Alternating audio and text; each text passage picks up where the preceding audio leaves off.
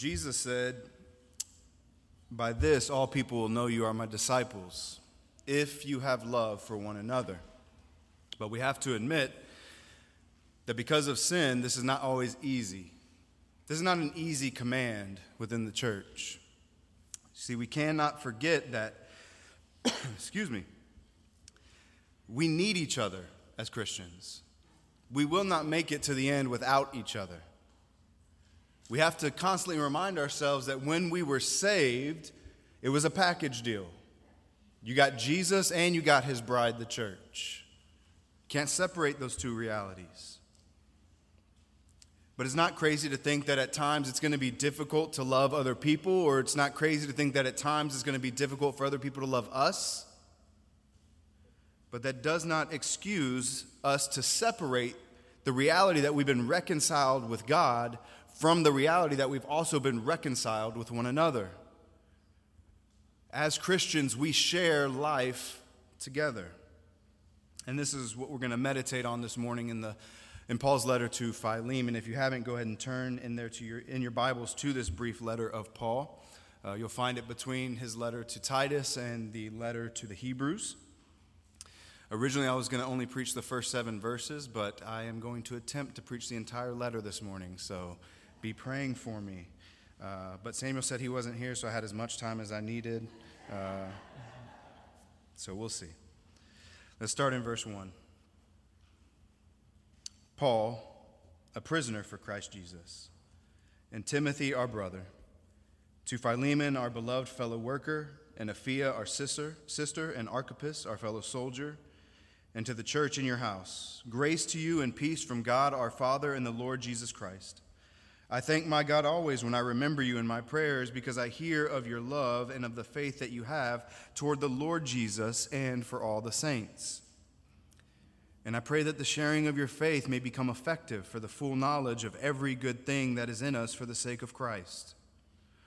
For I have derived much joy and comfort from your love, my brother, because the hearts of the saints have been refreshed through you. Accordingly, though I am bold enough in Christ to command you to do what is required, yet for love's sake I prefer to appeal to you. I, Paul, an old man and now a prisoner also for Christ Jesus. I appeal to you for my child, Onesimus, whose father I became in my imprisonment. Formerly he was useless to you, but now he is indeed useful to you and to me. I am sending him back to you, sending my very heart. I would have been glad to keep him with me in order that he might serve me on your behalf during my imprisonment for the gospel. But I preferred to do nothing without your consent, in order that your goodness might not be by compulsion, but of your own accord. For this is perhaps why he was parted from you for a while, that you might have him back forever, no longer as a bondservant, but more than a bondservant, as a beloved brother, especially to me, but how much more to you, both in the flesh and in the Lord.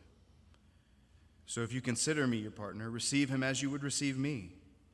If he has wronged you at all or owes you anything, charge that to my account. I, Paul, write this with my own hand. I will repay it, to say nothing of your owing me, even your own self. Yes, brother, I want some benefit from you in the Lord. Refresh my heart in Christ. Confident of your obedience, I write to you knowing that you will do even more than I say. At the same time, prepare a guest room for me. I am hoping that through your prayers I will be graciously given to you. Epaphras, my fellow prisoner in Christ Jesus, sends greetings to you, and so do Mark, Aristarchus, Demas, and Luke, my fellow workers. The grace of the Lord Jesus Christ be with your spirit. Amen. I want to argue this morning that our text helps us see how the gospel reconciles us to one another as believers in Christ Jesus. But before we jump into our text, I have to acknowledge, and I want to acknowledge, that our passage does deal with a difficult relationship between a slave and a master. And I want to be clear that the Bible never once endorses slavery or even speaks of it in a positive light. But we also have to be careful we don't impose slavery as we know it from our American history on to the text of Scripture. We know that through the transatlantic slave trade, Men and women and children were stolen from their homes. And this act is actually condemned in Scripture. Exodus 21, Deuteronomy 24, 1 Timothy all make it very clear that man-stealing is a sin against the most holy God. Slavery, as we know it in our history in America, ripped personhood from slaves based on their race, based on their ethnicity. They were not viewed as human beings. They were merely property used at the will and the pleasure of the master. However, slavery during the time of the early church and even in the Old Testament was never race-based. There were laws protecting the personhood and the dignity of slaves. Slaves held a large part of the population and weren't necessarily on the lowest rung of the social ladder. Slaves could be doctors, lawyers, teachers, equivalent to the financial advisors. They could be high-ranking officials, though there were still some who served in the households. Most slaves, though, could potentially pay off their debt and become free. Now, don't get me wrong, I'm not trying to say slavery was fine or it was happy or it was a peaceful time and it was okay. That's actually very different than and contrary to what Scripture says. In Paul's other letters, we read that he's telling them, do not treat your slaves the way the world around you treats them, implying that it's not always the best treatment. In 1 Corinthians, Paul tells slaves, if you have the opportunity, gain your freedom. It's better to be free. So I'm not attempting to excuse the institution of slavery, especially during the time of the early church. Slavery was never seen as a good and natural thing of God's creation. It was a distortion of what God had created as perfect and good. But we do need a better picture and understanding of this context to understand what Paul's going to be asking of Philemon. And it's not equivalent to what we've seen in our own history. Turning to our text, though, I have 3 points this morning, 3 truths I want us to see about the gospel. 1, the gospel creates a shared life. 2, the gospel tears down the dividing wall of hostility. And 3, the gospel empowers us to love like Jesus loves. 1, the gospel creates a shared life. Though this is a personal letter to Philemon, it should stand out to us when we read verse 2 that the church is also addressed in this letter. Even though this letter is a personal letter, it's not a private letter. This was intended to be read in front of the entire church. You can see how uncomfortable this might make Philemon. The church is going to have to come around Onesimus and Philemon and help them fight for reconciliation. The church is there to hold Philemon accountable. See, in the church, we have to affirm the reality that my business isn't just my business. We have to see and affirm the reality that our lives affect other believers and that my business is actually our business. Paul addresses the whole church because Philemon is going to be held responsible by the church for how he responds to Paul's instruction. See, we can't confuse a personal relationship with Jesus for a private one. Again, you got the church when you got Jesus. This doesn't mean every detail of your life has to go before the entire church. In some situations, that may be the case, depending on how public a sin might be, how public a disagreement between brothers or sisters might be. It might need to be coming before the entire church. But the point is more of a willingness to be open with your brothers and sisters in Christ about what's going on in your life. It's a recognition that because of our shared faith in the gospel, Jesus produces a shared life that's one of mutual care amongst Christians who have covenanted together. So in our shared life, in the gospel, we should be compelled to seek out other saints who are going to guide us with wisdom and truth from the Word of God. But this can't happen if we privatize our lives. It can't happen if we want to shut other people out. As members of the family of God, we have to recognize that our relationships, the interactions we have with one another, actually say something about the God whom we claim to have faith in. Look at verses 4 and 5. I thank my God always when I remember you in my prayers, because I hear of your love and of the faith that you have toward the Lord Jesus for all the saints. Paul hears of Philemon's faith in Jesus and sees it evidenced in the way that he loves the saints. And this stirs in Paul a heart of thankfulness. It stirs in him gratitude, not to Philemon, though, but to God. He hears of the faith in Jesus. He hears of the display of this love through the love for the saints, and Paul is thankful to God for the work that he has done in Philemon's life. And the question I want to ask you is, are you thankful for what you're seeing God do in the lives of your brothers and sisters here at Park Hills? When was the last time you just took a moment to sit back and think about what the Lord is doing in other people's lives and thanked God for that work? You see, when you show love towards the saints, you're testifying to the goodness of God. You are showing the worth of Jesus in the way you love his bride. But we can't miss a key detail in this verse. Look back at the verse.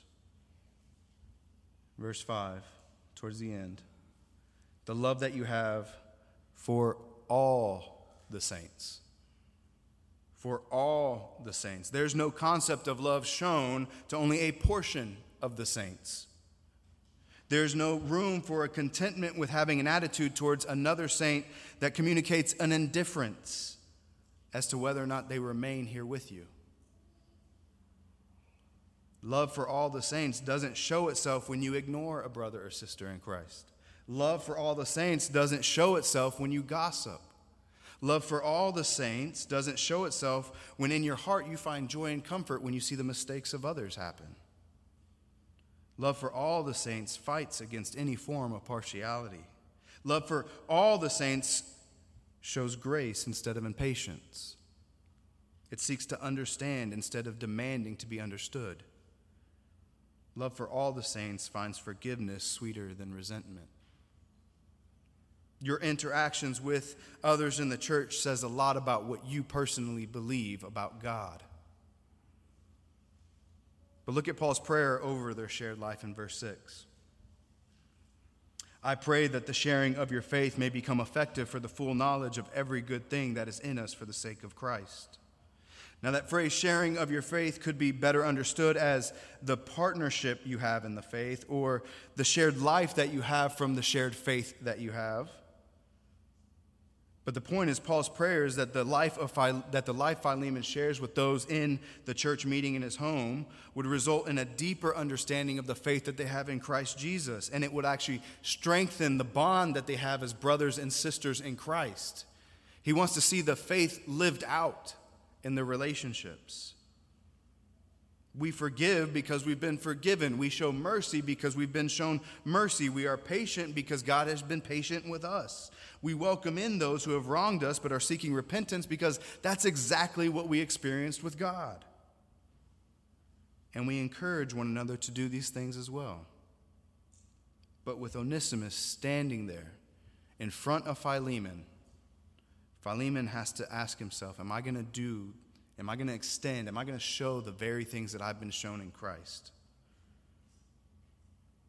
And we have to ask, will the church encourage it? Will they hold him accountable to that?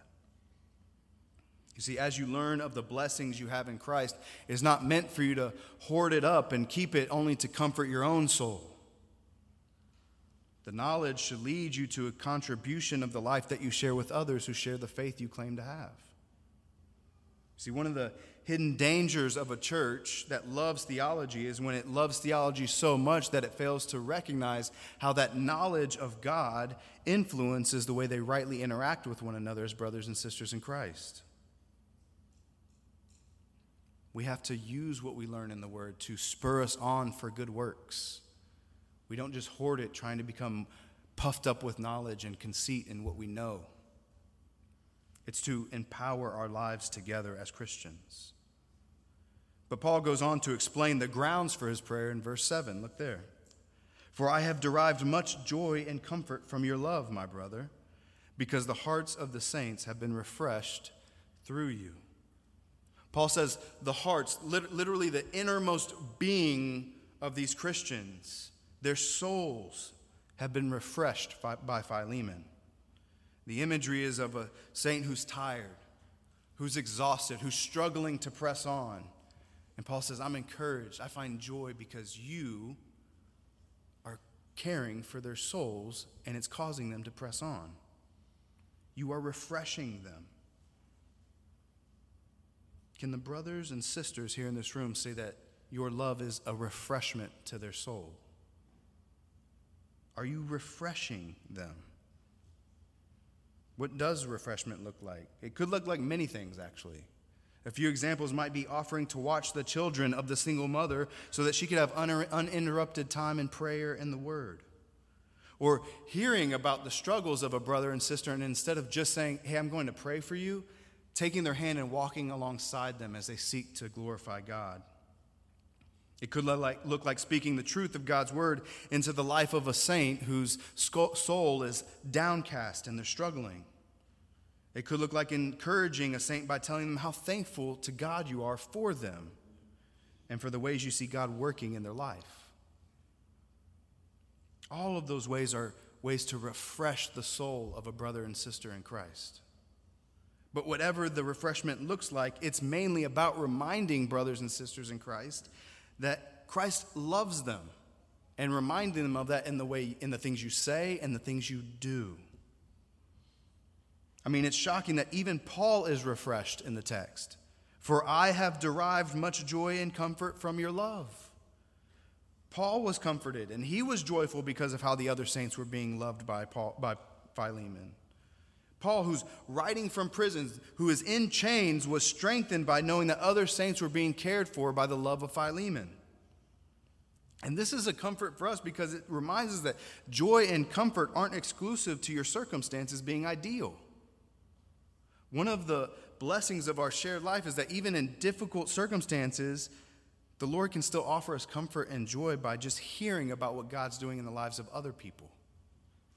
We don't become jealous and envious of what the Lord is doing. We become thankful, and we find joy and comfort in that.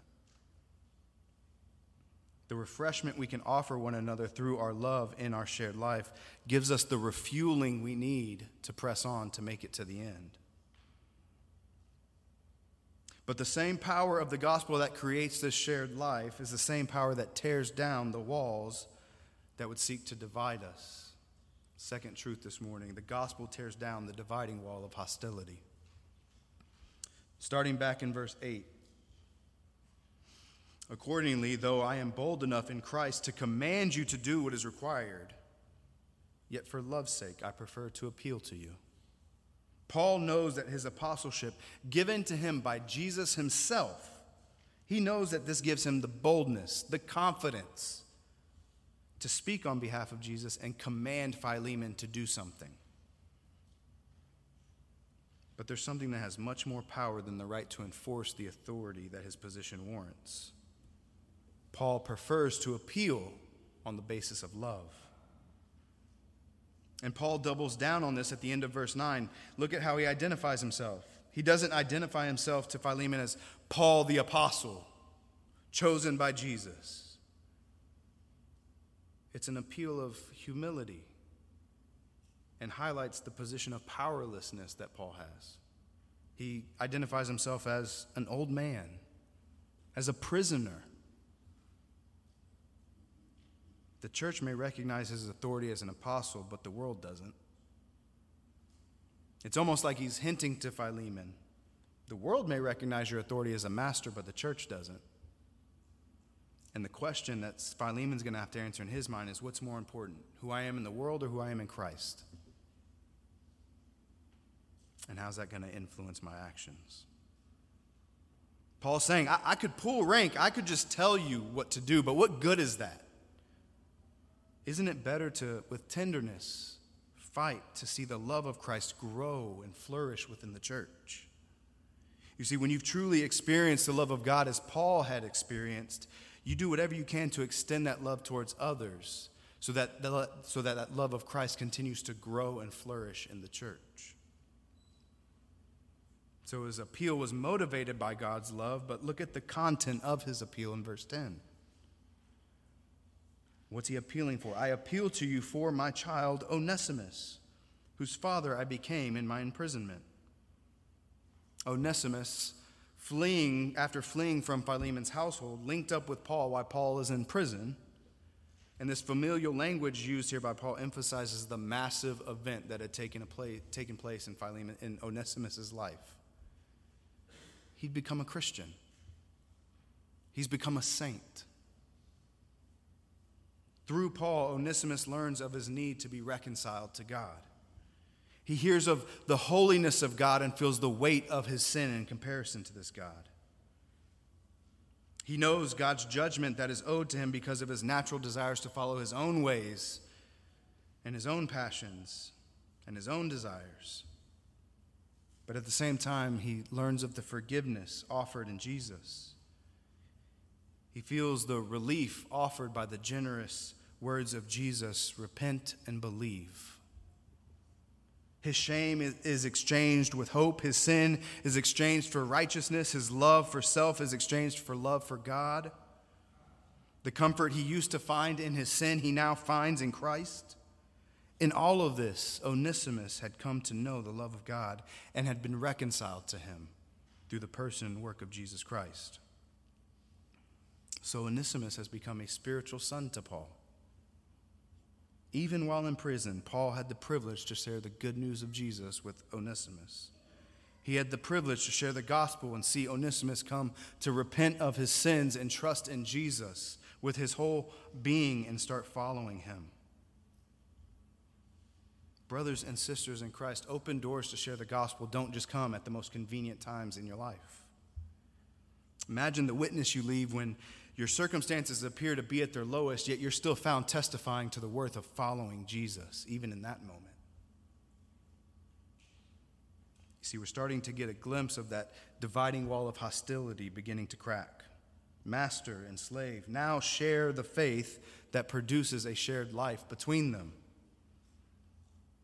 But Paul magnifies the change that's taken place in Onesimus' life when he gets to verse 11, when he uses a bit of a word play.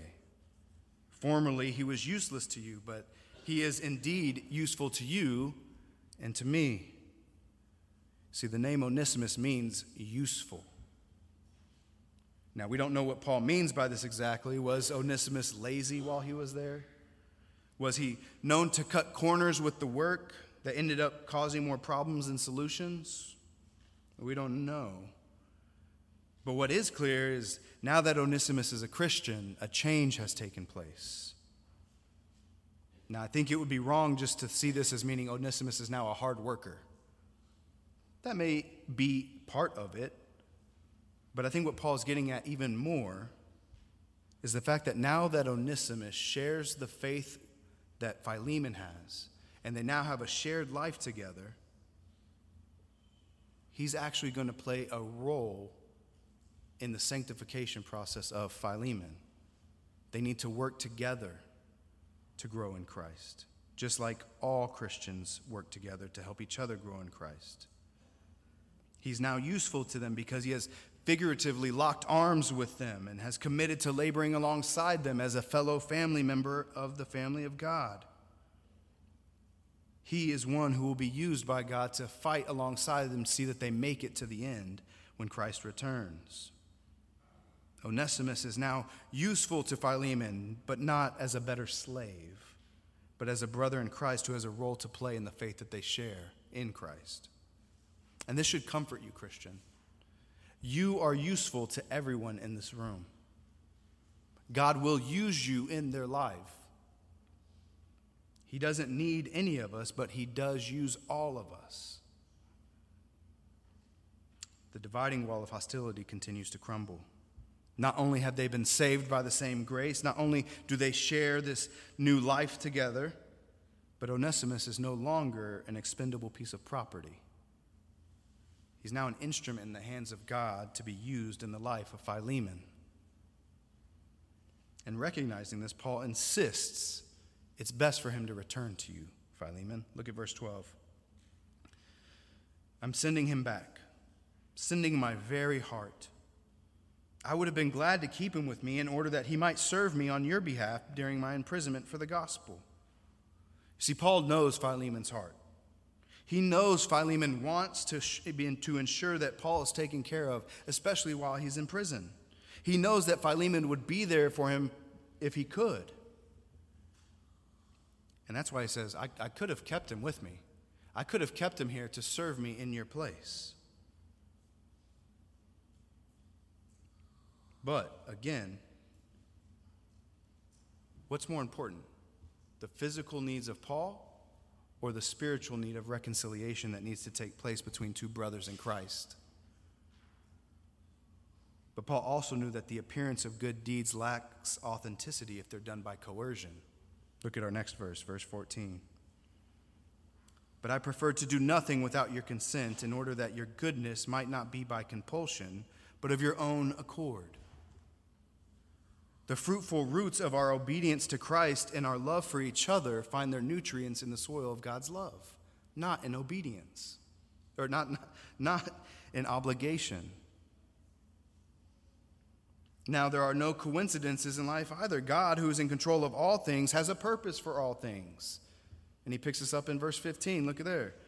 For this, perhaps, this is why he was parted from you for a little while, that you might have him back, no longer as a bondservant, but more than a bondservant, as a beloved brother, especially to me, but how much more to you, both in the flesh and in the Lord. God had allowed Onesimus to flee his physical enslavement so that he would find spiritual freedom in Christ through hearing the gospel Paul was preaching. You see, all of us are enslaved to our sin. We think we're in control of our passions and our desires, but really they control us. It's not until God graciously freed us in Christ to where we no longer are in bondage to our sin, but we're freed to follow Jesus and to serve him. What Onesimus and Philemon are about to realize is that the spiritual freedom that they both have experienced in Christ has radical implications for the life they now share in Christ. Their new brotherhood is going to require a lot of them. The wall of hostility has completely fallen. They share the same faith. They now share life together. Philemon's been told he needs Onesimus just like he needs other believers. He's been told Onesimus needs him like the other believers need him. And now they're no longer identified as slave and master, but brothers in Christ. Paul has slowly shown that through the work of the gospel, both Philemon and Onesimus are equal in the sight of God, and they need to treat each other as such and see each other as such. You see, a reality in which the true gospel reigns supreme, the institution of any kind of slavery cannot exist. It dies. So Onesimus, now reconciled to God and a partner in the faith, no longer has the identity of a slave, but instead is a forever brother to the saints, and this includes Philemon. And this should be an encouragement to us. Whatever way the world identifies you is a temporary identity. The identity you have in Christ is an eternal identity. But the gospel not only tears down the dividing wall of hostility between believers, the gospel also empowers us to love like Jesus. Look to verse 17. The gospel empowers us to love like Jesus. So if you consider me your partner, receive Onesimus as you would receive me. Welcome him back in the way you would welcome me, Philemon. If God has extended loving mercy and grace towards Onesimus, on what grounds would Philemon have to withhold that same thing from Onesimus? You see, if we fail to love those who have offended us when they come seeking repentance and seeking to be reconciled to us, it's like we're living as if the wall of hostility has never been destroyed. We discredit the work of the gospel in our lives if we're unwilling to forgive, if we're unwilling to extend mercy, if we're unwilling to extend grace and see that this relationship is reconciled. But reconciliation requires at least two people. Onesimus has to want the reconciliation too. And for love's sake, we know he does. We know this because he's the one who's actually delivering the letter. In Colossians, he's one of the two men listed when Paul writes the letter to Colossians. Philemon's house was in Colossae, so Paul writes Colossians to all the churches in Colossians, but then he also writes his personal letter to Philemon and sends Tychicus, and he sends Onesimus with the two letters. And so it probably would have been a lot easier and potentially safer for Onesimus just to stay back with Paul and have somebody else deliver the letter. But it wouldn't have been right. He knew he needed to go and be reconciled. And having no clue what would happen when he got back, he agrees to return and hand deliver the letter and ask for forgiveness. He agrees to have the difficult conversation that has to be had. And this is a lesson for all of us. If we aren't open to having the difficult and sometimes awkward conversations with those we've offended or with those who have offended us, reconciliation will never truly happen. We need to, for the love of Christ Jesus' sake, be willing to have those awkward and difficult conversations. Reconciliation with God required an admission of an offense towards God. So why would we expect it to be any different when reconciling with one another? But check out how we see the gospel continuing to empower Paul to love like Christ loves. Verse 18. If he has wronged you at all or owes you anything, charge that to my account. I, Paul, write this with my own hand. I will repay it. We aren't told exactly why Onesimus leaves. And the reason why he leaves, why he fled, doesn't really matter. What matters is the love of God working through Paul in this moment. He knows there might be some financial hit Philemon has taken because of whatever Onesimus had done or had caused in his leaving. And just as Jesus says to the Father, whatever sin they've committed, charge it to my account, Paul says, whatever he owes you, charge it to my account. Charge it to me. He wants Philemon to know if you're in any situation where repayment is absolutely necessary, I'll take care of it. With my own hand, I write this. I will take care of it. But whatever the repayment is, it's not worth more than the reconciliation that needs to take place between you and Onesimus. He's saying, don't withhold the repayment.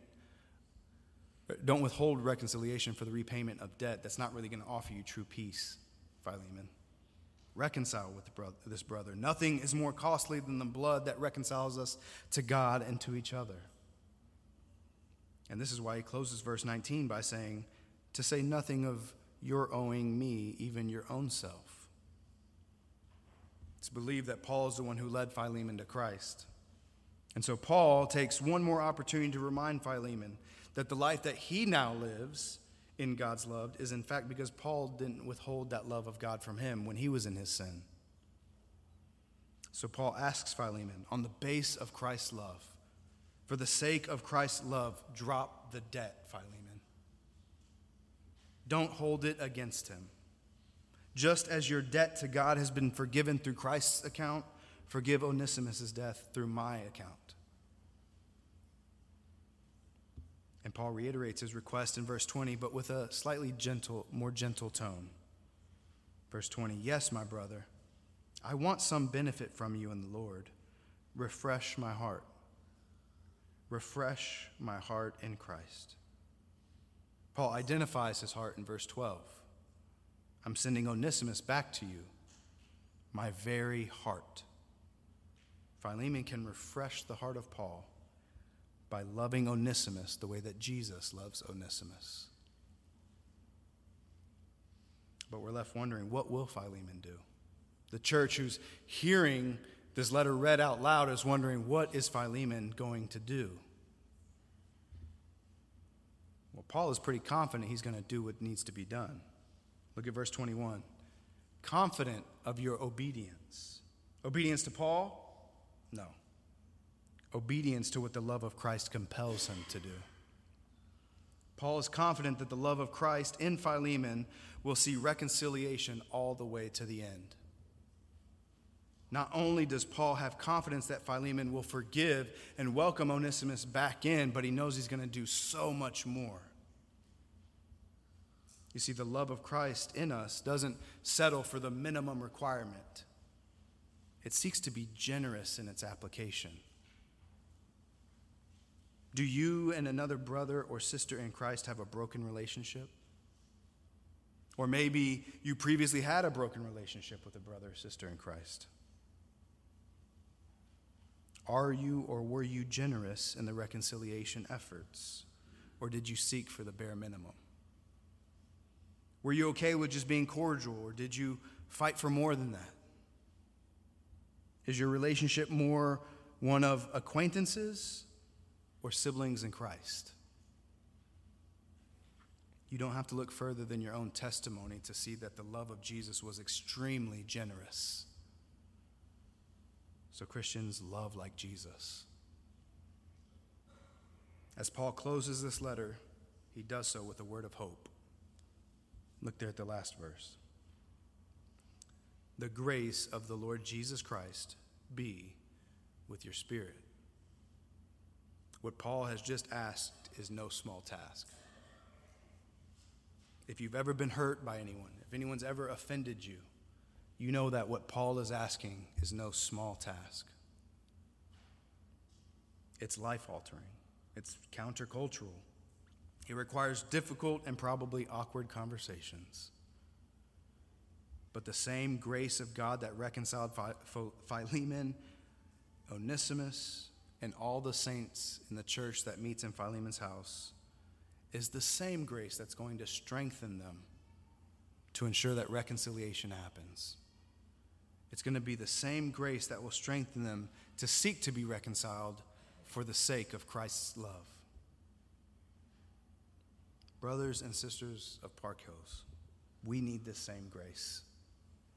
Relationships are messy because we're sinners. Our relationships are not immune from conflict because we're sinners.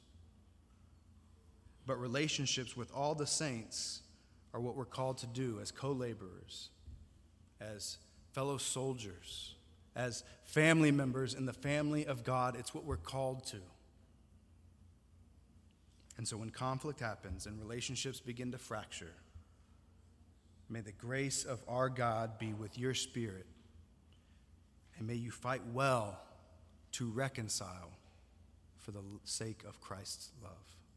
Let's pray.